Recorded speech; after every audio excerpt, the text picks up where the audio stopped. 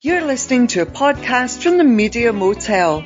Coming up this week in episode 568, the sin of disrespecting your record collection, Foyle's bookshop and Kindle versus paper, and Strictly Come Dancing is on the way. Do we care? That's all coming up after the Soft Boys and I Wanna Destroy You.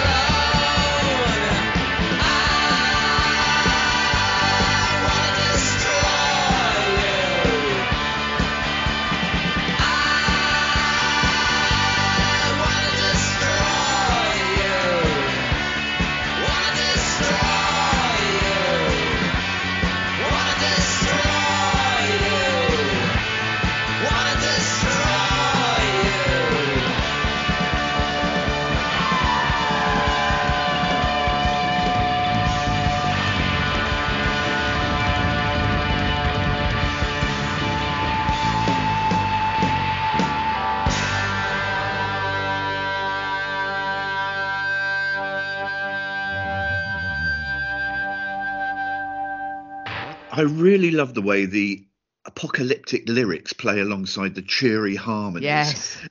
From It 1980. kind of feels where we are at the moment, really, doesn't Yes. it? From 1980 and the tremendous album Underwater Moonlight, the Soft Boys and I Want to Destroy You. You can't go at all wrong with Robin Hitchcock, can you, really? The genius that is. Exactly. Welcome indeed to the Parish Counsel. It's episode 568. I'm Terence Stackham, and I don't know if she's been to Edinburgh, but has she had her fringe cancelled? Let's ask Juliet Harris. I've had a fringe all my life, and if they cancel it, we will have to start looking at my head, and that's not good, I think. Although, as as a friend of mine said to me once, in a sort of reverse equivalent of a gypsy's curse, said to me when we talked about changing hair, and I lost my fringe during lockdown because it got grown out. Enjoy your unwrinkled forehead while you can, which is such a great and she pointed to her own forehead with great sadness. So I very much enjoy that as a kind of a portent for the future. In the meantime, me and my friends remain happily united. Good morning. What would life be if we couldn't catch Juliet and the listeners on the hop with a quick quiz? It's been too long since we did this, and I did think a few days ago, we haven't had a quiz for ages, which was always deadly, isn't it, when you think things like that? I've manifested this. Sorry, everyone. Life would be empty and miserable. That's where we'd be if we didn't have such things. So welcome to a quick-fire quiz. And Juliet, it's pop stars' birthdays. Oh, excellent. How lovely. 5 popular music stars who have had birthdays this week. And let's see if you and the listener can guess their age on their respective birthdays this week. Oh, wow. Okay. quick fire and no Oh my Googling. God. So it's Right, going to be fine. like Popmaster 5, 4. And Yes, all that. exactly. Yeah. I may Ken. give you, Yeah. I may give you half a point for a near miss. Right, 5 okay. pop stars. Fine. Step forward into the limelight, please. Kevin Rowland of his Dex's Midnight Runners. Oh my gosh. Right. Okay. I reckon he is 63. Oh, 69. Oh, okay. Well, I mean, that's good. He'll be I make very no apologies. flattered. Exactly. Yes. There you go, Kev. Ooh, baby, do you know what that's worth? Belinda Carlisle. Exactly. Yes. The world's favourite, the world's least apt pound shop employee, Belinda Carlisle. I would say she is 58. 64. Oh, I'm being very nice. 6 years out with both of the first two. Yes, wow. Indeed. You are being very, very kind. I'm being conservative, aren't I? Yes. I wish I was a punk rocker star. Ooh. Sandy Tom. 40. Oh, very good. I'm 41. Oh, okay. Oh, very good. Half a point scored there for certain. 3/4 of a point, in fact. Too kind. Queen of Pop, Madonna Louise Ciccone. Birthday this week. Oh, wow. Okay. I think she had a big birthday a little while ago. So I think she's 62. Not too bad. 64. Fair enough. So I knew she'd I'm going turn to give you a 60, quarter of a point there. Thank you. 3/4 for that one. Finally, and lastly, from the Jonas Brothers popular music group, Ooh. Joe Jonas. God, I mean, they're the sort of people who feel like they've been young forever, but they're probably shockingly older than one would expect. 36. 33. I'll give you Quarter. give you a quarter of a point there. So you were way out with the first two. You got 3/4 of a point for Sandy, a quarter of a point for Madonna, and a quarter of a point for Joe Jonas. So you scored 1 1/4 points out of 5. I mean, that is super sore away, isn't it? My apology. I suspect everybody at home. I think for once the listener may well have beaten you on their well, it's good shouting to give out people those a joke. I mean, I'm just terrible at aging people and always have been. I do sometimes play this game if I've got a weekend guardian, for example. I try and play this if I've got paper in the presence of people. The birthdays game where they have the columns where you read out the name of someone and their profession. And they have to guess the birthday. And it's the most interesting is when people have no idea who the person is, but you still make them guess. Yes. So they suddenly leading chemical industrialist. Yes, it's like that. Graham Yeah, Thornton. Yes, exactly. Or like actors they don't know. So you say something like, I don't know, you say Sarah Parish, and people go, oh, 85, and it's like, no, that's not. It's not that generation, I'm afraid. So that's a fun game to play. I'm sorry I wasn't better at it. Oh, it may return in the future. Who knows? Oh man, that may not be the end of that game. Right. There was an article in The Guardian this week, ostensibly about some surveys that reported that most people stop listening to new music when they reach the age of 33. Perhaps worthy of a discussion. But what caught my attention is a reference in this article. The piece has a large photograph of the deceased disc jockey Andrew Weatherall at the top of the page. Now, I don't want to diss the memory of Mr. Weatherall, of course, but this photo is mind-boggling and a sacrilege. It's a bit crazy, yes. It shows Weatherall surrounded by his music collection, but he's sitting on the floor by what initially looks like the scene as if someone had turned a dustbin upside down over his head. But this turns out to be his record collection. CDs, vinyl, sleeves are tossed all over the place without a care. There are sleeves of this, box sets of that, chucked all around, while the late Mr. Weatherall, in his biker boots, stares sort of laconically at the camera. Yes. Now, I don't care who one is, Jules. If you treat a music collection with such disrespect, you don't love music at all. I mean, certainly the chaos in your life is preventing you from having a deeply meaningful relationship with music, perhaps. Yeah, I found that picture really weird and weirdly disrespectful towards music, physical music, as you say. Particularly as, there are loads of records behind him filed away in a thing. It's just, and I'm not blaming him for this. I suspect it was the idea of whichever edgy stylist put the photo together. But it is a little bit look at me, aren't I alternative, isn't it? And it's not... Yeah, I just find it really tedious, really. I mean, occasionally, if I'm in the middle of doing things, working in my record collection or sorting things out or putting a box together for if I'm going out or something, then there will be piles of things around sometimes. Having said that, they're not quite, even I am not quite as chaotic as that. What I find slightly alarming, and I'm quite messy, but even I find this alarming, is the sort of mix of random bits of paper and things in the middle of this, of random cardboard packets and stuff. Yeah, even I have not been that messy, so I find it a little bit alarming. I mean, I come from an era where when you bought your, there was only vinyl, obviously, in the 60s Yes. and 70s and so on. And you treasured it. You would carefully take Yes. the record out, hold it by the very edges, put it on your Yes, player, exactly. and then you would very carefully read the lyrics, the inside sleeves, and it was like a really treasured item. And to see all this stuff just like thrown into, I know, it's weird given what a great musical pioneer and musical investigator he was. I find it very inexplicable, this, I think. I mean, I'm sorry for the family and friends of Mr. Weatherall that he's no longer with us, but his relationship with his record collection is pretty horrifying. But or rather the fact that he appeared in a photograph portraying it in such that way would be is a the bit best strange. outcome. I that think some so. Young, foolish sort of set photographer, designer person this said, is my "Hey, feeling. this will be Wouldn't a laugh." this be super cool? Actually, Yeah, this is my feeling, I think. What about this survey? I think you and I are probably exceptions, particularly you, Jules, because you're in your 30s. It's very possible that most or many people do stop exploring new music sometime in their 30s. And I think, well, Quite. I mean, I certainly feel that. So when I do sort of quizzes and things, I certainly find that my friend has this rule who's of a similar age to me, and I think it is brilliant. It always really makes me laugh. When talking about how poor he is on modern pop music, he always refers to it as the Emily Sandé at the London Olympics rule, which is if it happened before Emily Sandé appeared at the closing ceremony of the 2012 London Olympics, then he will know about it. If it happened after that point, he is far less likely to know about it. And I do follow similar rules, I must admit. I find, as we discussed before, BBC Six Music is usually the way in which I learn about new music the most. But yes, I tend to find that, my music knowledge follows a similar route. I'm extremely strong on stuff that is 90s and noughties. And after that, I start to become a bit patchier, really. I still enjoy discovering new music. I still remember where I was about 4 years ago when I was driving to work and I had to pull the car over and instantly buy Boys by Lizzo before it had finished because Sean Keaveney had played it on The Breakfast Show. And I was so keen on it that I just couldn't bear the thought of not having it with me. It doesn't happen so often now, that sort of thing. But I am... Maybe when you reach your 30s, it's not so much giving up on music.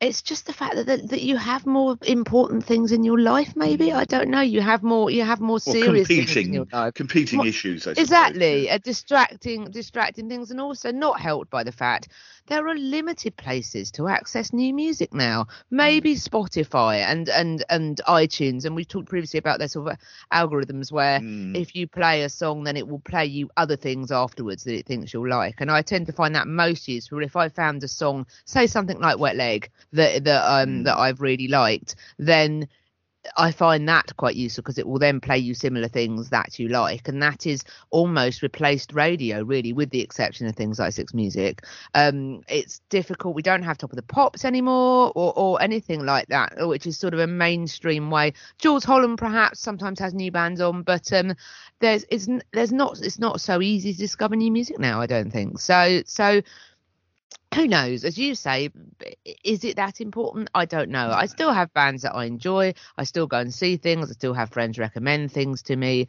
But as we've said previously, with so many new tracks released to streaming each week, it becomes so overwhelming that it is quite easy to give up and pay your mortgage instead. I don't know. Coming next, old-fashioned ways of buying books and the Kindle versus paper debate, a new twist. That's right after Stealing Sheep.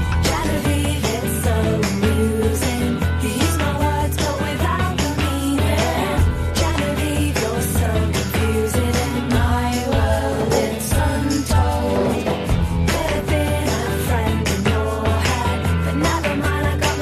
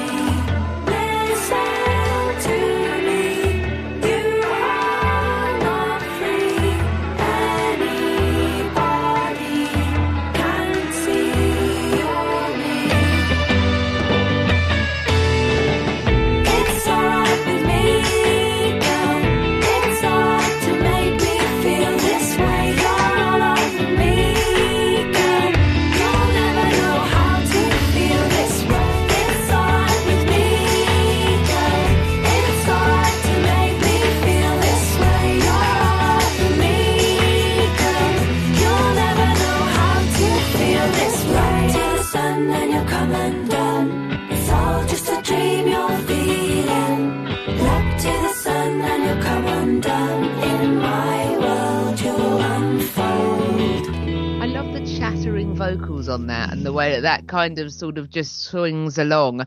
The harmonies on it are great. I really like them. They have made a few albums which are all slightly different to the last one. That came from their debut album, but the sequel was rather sort of electro pop and 80s based, really. So I enjoy Stealing Sheep and their sort of different ways of doing things. And that from their debut album was Genevieve. I love the as you said, the Laurel Canyon psychedelia 1967 feel to that. Really enjoyed it. Yeah, it's great. An old friend of mine died this week, Christopher Foyle, who rescued Foyle's bookshop in Charing Cross Road. Indeed. We met just by chance. We were both on holiday in Spain in the 1980s, hit it off, staying at the same hotel, hit it off and became friends and remained so through the years. I say he rescued Foyle's bookshop because he inherited control in the late 90s when his eccentric aunt, Christina Foyle, died. And just sadly hearing about his death this week, it reminded me about what a visit to Foyle's bookshop in Christina Foyle's day. It was this is the 80s really, and the 90s. Sure. Absolute adventure and an exercise in patience. Because in the world of Amazon and click, I've got a book. Yeah. They had a 3-part system to buying a book. Right. You couldn't just choose a book and pay for it. If you tried to do that, some prim Woodhouseian woman would shout at you and put you right. And the process was, you had to queue at a desk and say which book you wanted. There would be a long queue. It was a busy bookshop. Yeah. And it was a lady, all the staff were women in those days. A lady would give you a slip of paper authorising you to buy the book.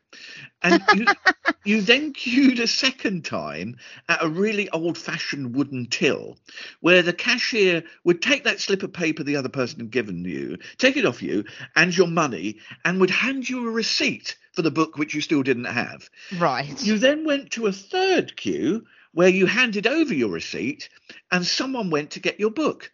And the whole process could easily take an hour, and I'm not exaggerating, 3 long queues just to walk out with a book.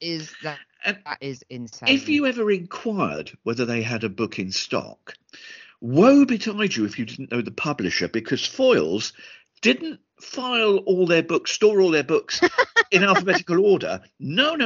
They were filed in publisher order. Oh, for goodness sake. That's like if you went to a record shop to buy a record, you'd have to know what label it was on. Exactly. Yeah, you'd have to know it was on Atlantic or Charisma, but you couldn't say, I'm looking for a particular band. But despite all of this, there was something really wonderful about meandering through Foyle's in the old days. But as I say, Jules, imagine that whole process. If that was the procedure now, in an era where we get aggravated if it takes more than 2 clicks to buy a book on Amazon. I mean, that is just admirable, and it's kind of trolling, isn't it, really? That's crazy. I do enjoy old-fashioned bookshops still, actually. I haven't been for a few years, but I regularly stay in a certain part of Suffolk. There's a village called Westleton that has 2 or possibly 3 second-hand bookshop in it that all recommend each other rather sweetly, and there is sort of room for them all. And both of the 2 major ones have tea-making facilities that you can kind of make yourself a cup of tea whilst you're, which is charming, isn't it?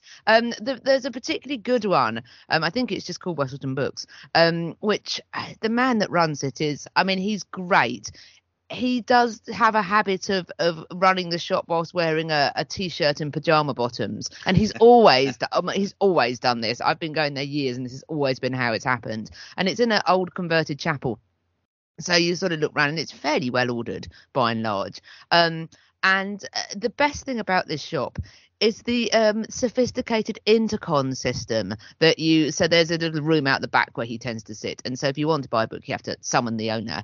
And so in order to do so, there is a castor engine oil can with a large block of wood on the top.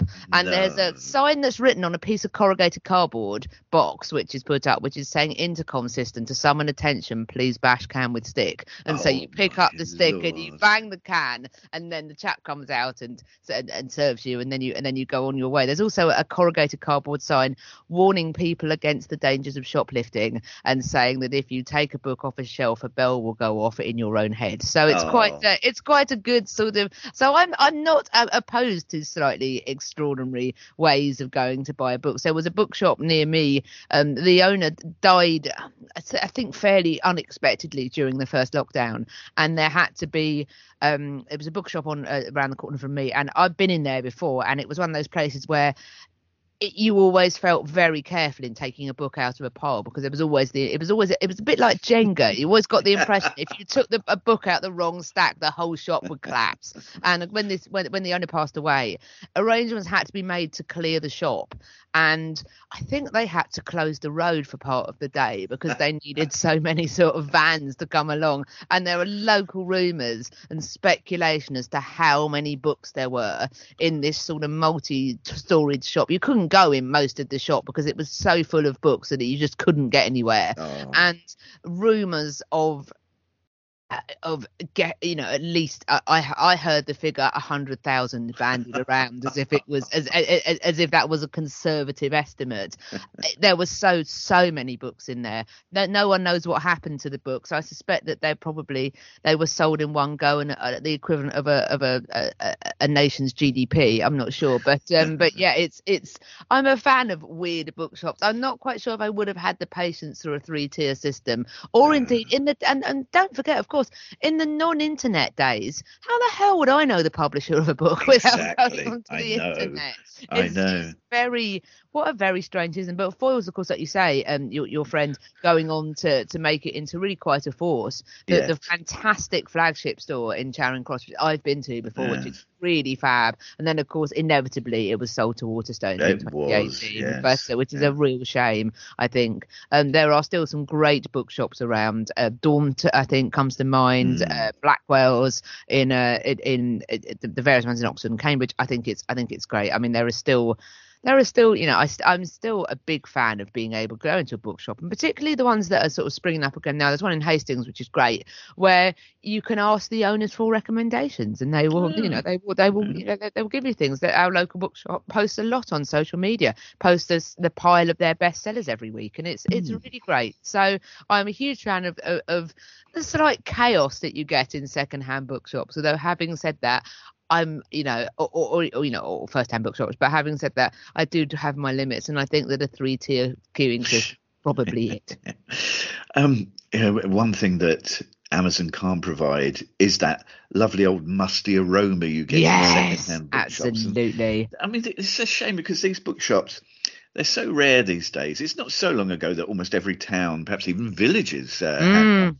And I wonder how you and our listeners read books now, because I was a major convert to Kindle. I loved the convenience, the ability to carry all of the works of P.G. Wodehouse, say, around with me in a tiny thin piece of hardware. But I so miss the tactile experience of handling a book and then after reading it, seeing it sit cheerily on a shelf with its pals. That's such a lovely way of putting it. Over the last few years, I've totally forsaken the Kindle, despite all the convenience. And paper versions of books are now my friends again. How about you, Jules? Are you a Kindle devotee? I've never had a Kindle. I have occasionally read books via the Amazon app on my iPad, which for me is big enough to make it worth reading. I find Kindles, weirdly, although Kindles are no smaller than some books, I find them difficult to read. I have tons of books in my house. I find it really difficult to get rid of them. I did have to have a clear out about a year or so ago, which was pretty heartbreaking, but I still have tons of books, so it just goes to show I really did have too many books. Sorry to interrupt, but I couldn't do that. I've never got rid of a book in my life. No, I found it really hard, but I have limited space, and I just had to make rational decisions. But anyway, so I have tons of books. I love the idea of them cheerily sitting together as pals. I will probably adopt that now. Me and my friends lend each other books fairly regularly. I really love reading books, and like a lot of people, I found it really hard to do during lockdown, so it's really nice to have that back now. And actually, you say the convenience. I mean, it's similar. I would read more on my iPad if I was better at managing. It never seems to be charged. And I would be the same with Kindles. They would never be charged at any time, and my view is I don't need to charge a book. If I want to read a book, I can just take it off and put it in my bag and read it on the train. So as far as I'm concerned, I find books to be infinitely more convenient than Kindle. And it's a little bit like...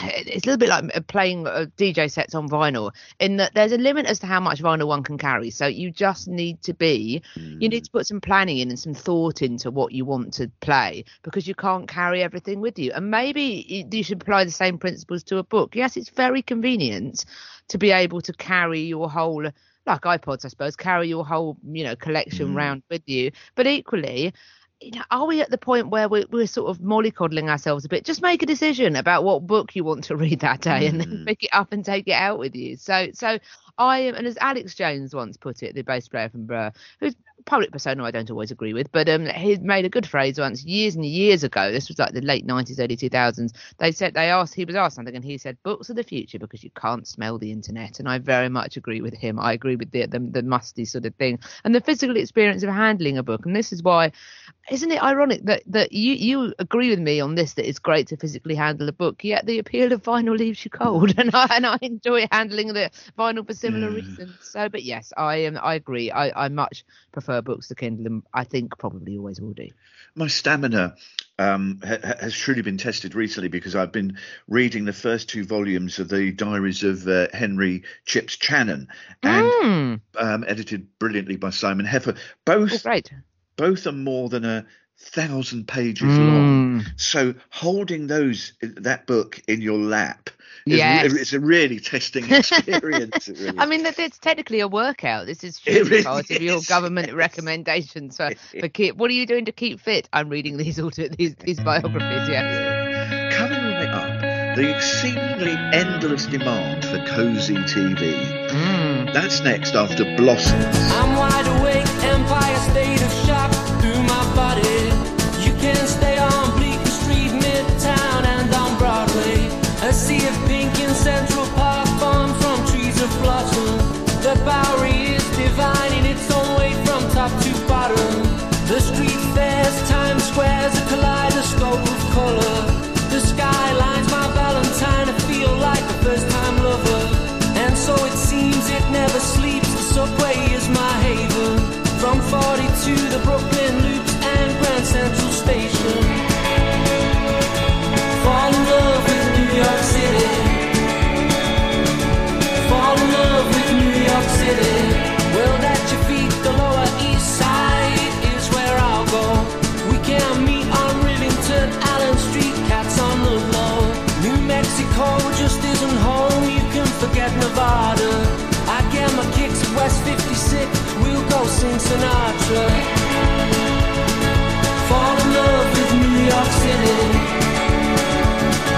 Fall in love with New York City.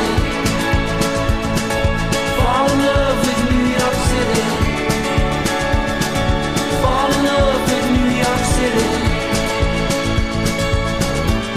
What if I don't wanna leave?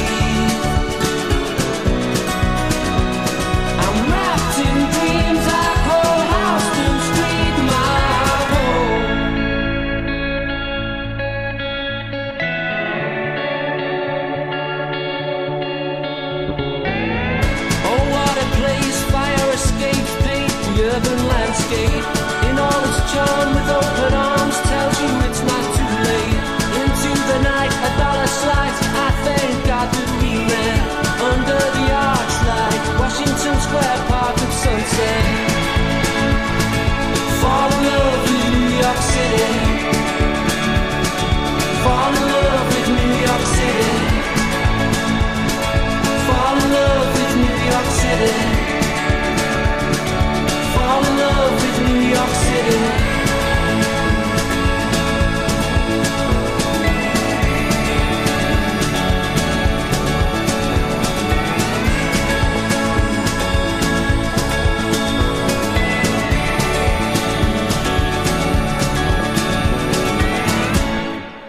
candid love letter to New York City, echoing my own love for America, really. I always hate leaving the US. This is a single from this year, taken from their excellent album, Ribbon Around the Bomb, Blossoms, an Ode to NYC. Two television shows that belong to a particular genre have been in the news in the UK this week. I call it the Clare Balding genre. It's a world of coziness, buttered muffins by a warming fire. And I can imagine Clare Balding knitting cardigans while watching these shows. Nothing bad ever happens in Clare Balding world. You know, everybody is kind to each other and incredibly enthusiastic about even the most mundane occasion. And it's these television shows that I find inexplicable and impossible to watch. Strictly Come Dancing is about to return. If you're listening in America, this is the equivalent of Dancing with the Stars, which, by the way, is about to air season 31 in the States. Wow. But has been shifted to the Disney Plus channel, and I don't know if that's promotional relegation. I'm not sure. Yes, I'm not sure either. What is it that captivates TV audiences each autumn? What is the appeal of this dancing show, and can you tell us who's going to win it? I mean, no, because I'm not sure who's on it this year, so I don't know. I hope.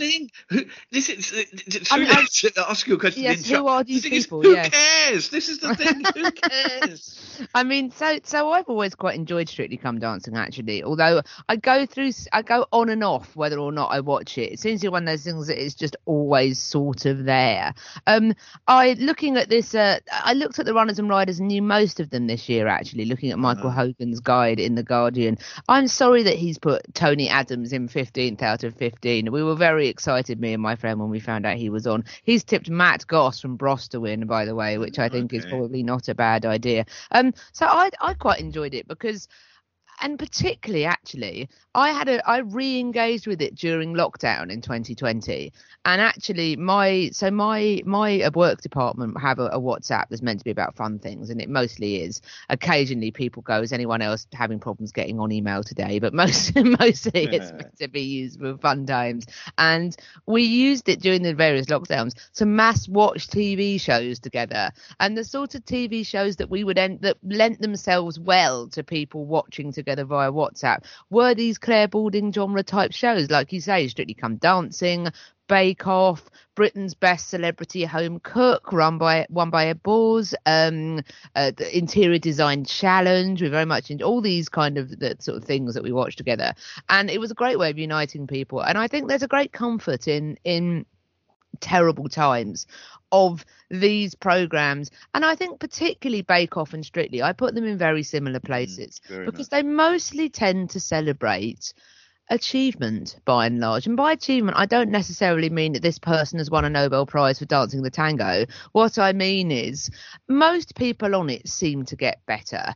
Most people on it are pretty likable, even if you don't know who they are at the beginning. By the end, they seem to come across very well. Yes, some people might argue, yes, it's very middle class and very cozy and very kind of, does this even really matter? But actually, in bad times, sometimes a bit of escapism is very much needed, I think. And particularly when you're doing things like baking and dancing, you're sort of creating something, I suppose. Really, you're learning how to do something. I mean, you could do this with members of the public. Would it be as good? I don't know, probably. Does it make a difference if they're celebrities or not, if most people don't know that it's someone from Casualty Dancing? So I'm not sure. But I mean, I think because the format doesn't change very much, it is easy to become tired of it, I think. I used to watch Strictly compulsively when I was younger. Every Saturday I used to love it. And I sort of, not exactly went off it over the years, but I lost interest because it never sort of changed. But I think that it's fairly harmless, even if it's not for you. I'm not sure it's contributing to the decline and destruction of society. Some might argue, that it maybe is the nearest thing to Karl Marx's opiate of the masses in terms of getting people distracted from being cross about some of the terrible things that are happening at present. But I enjoy it. I enjoyed how it brought us all together in my work team during the lockdown. So I'll always have a fondness for that. And the everyone loving Bill Bailey winning and the few dissenting voices in our WhatsApp being very cheerily shushed. So I quite like it, really. And I'm not sure, even if you're not into it, I'm not sure it's a malignant force, really. I think it's fine to let it carry on in the background.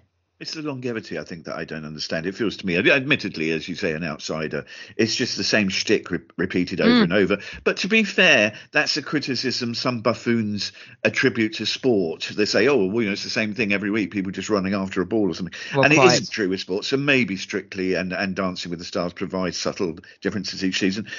The other show from the Clare Balding world, where everyone owns a pony and has afternoon tea in a village tea shop. I want to live in this this world. It sounds amazing.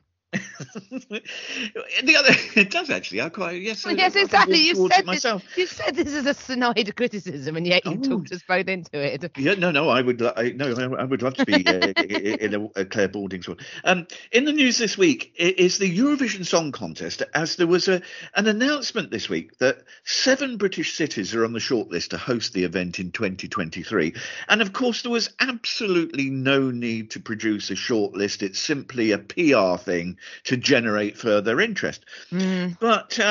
But despite being another Clare Balding cardigan show, I can at least relate myself to Eurovision, as it's a one-off event. And I know they try and rinse more from it by staging semi-finals and things these days, but at least the main event is only one evening, and we can all entertain ourselves by moaning at the unfair judging system and how Eastern European countries all vote for each other. At least it doesn't last months like Strictly, Jules. Well, it's true. Actually, and I can see that. I can see Strictly fatigue being a thing, and yes, I often enjoy Eurovision semi-finals as well. And I in recent years I seem to become the accidental expert amongst the various friends that I watch it with, in that once you watch the semi-finals, you're able to give people interesting, this is like this, or this is going to be like that in terms of Eurovision. I think Eurovision is amazing fun. I think that and the thing that I really like about Eurovision is that it really does bring people together across the continent. There's a huge fan base for Eurovision, and I know lots of friends who are like real experts in it, that know loads, that like people that like football have an encyclopedia knowledge of it. So if you're interested in football, you just automatically seem to learn or remember the great moments that have happened in history. I know people that are like that, but with Eurovision, that have that kind of encyclopedic knowledge, and they have friends that they've met through Eurovision, through travelling to see finals in different countries and buying a ticket to a stadium as a fan and meeting people in bars and things. It's very similar to football in that sense, in terms of meeting people when you're traveling, and it's really brought bonds together across Europe, and in times where that has not been the case, I think it's an underrated special thing, actually. So hooray for Eurovision. Thanks very much for listening this week. Good to have you along as always. Very much agree. And providing she doesn't go swimming in the sea at Bexhill. if we're just talking about warm and cuddly television, if you like warm and comforting radio of the highest order, Juliet can provide it. That is very kind of you to say. Thank you. Smooth sailing this week will not, unfortunately, involve sailing on the seas in my local area, which are less sea and more sewage at the moment, which, we won't dwell on that. But yes, the smooth sailing virtual yacht trip every week. Yacht rock, MOR, AOR, is listening, classic pop, all that stuff that nobody quite admits to liking, but you really do secretly. Doing that again on the radio waves, the virtual ocean waves, from 7 to 9 p.m. this evening on Sunday on noiseboxradio.com. Playing out with a track that back in 2010 should have been a hit single all around the world, and fans of XTC will enjoy this, I think. Yes, very much so. I new to me. It was introduced to me bizarrely by my phone software putting together some photos that I'd taken and making a little video of my boat holiday and imposing music on it, which I didn't know or didn't choose. You can change it to your own music apparently, but I rather liked this. I wasn't familiar with it, and can I say, how hard is it to discover new music? Take some photos on your phone and maybe then you can get a new song. I don't know, but I very much enjoyed this. This is Kurt's Copy on Where I'm Going. Take my hand if you know what I'm going through. Take my hand if you know where I'm going.